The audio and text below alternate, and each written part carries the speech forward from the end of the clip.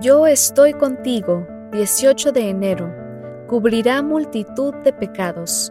Sepa que el que haga volver al pecador del error de su camino, salvará de muerte un alma y cubrirá multitud de pecados. Santiago capítulo 5, versículo 20. Dice Eusebio de Cesarea, el célebre historiador cristiano, que si nos gusta oír cosas hermosas y de algún provecho, entonces nos vendría bien conocer la siguiente historia.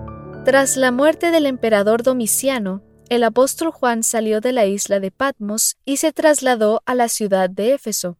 Aunque ya rondaba los 100 años, Juan constantemente recorría las iglesias de la zona. En cierta ocasión llegó a una ciudad cercana y conoció a un joven alto, de aspecto agradable y muy entusiasta. Entonces llamó al obispo y le dijo: «Te entrego a este joven con toda diligencia ante la iglesia y con Cristo como testigo». El apóstol regresó a Éfeso y el obispo comenzó su trabajo con el joven.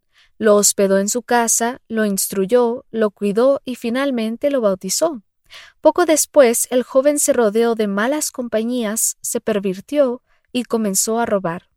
Se extravió del camino recto como caballo desbocado y robusto, cayendo al abismo con gran velocidad, dice Eusebio.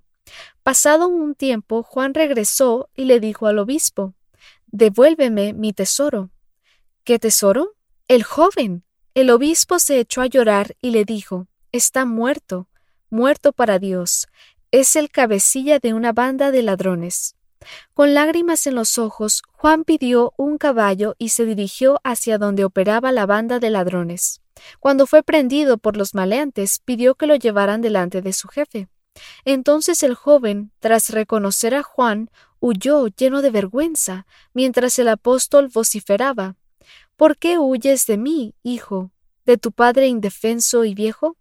Yo daré cuenta de ti ante Cristo. Detente, me ha enviado Cristo». El relato concluye con lágrimas y abrazos.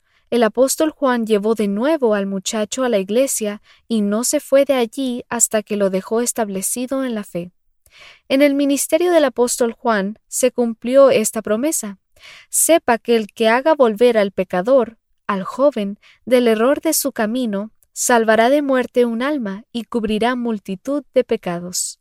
El ejemplo de Juan debería ser un modelo a seguir para nosotros. Nuestra obra no consiste en atacar, juzgar ni condenar al pecador que claramente se ha alejado del camino, sino en salvar su alma de la muerte.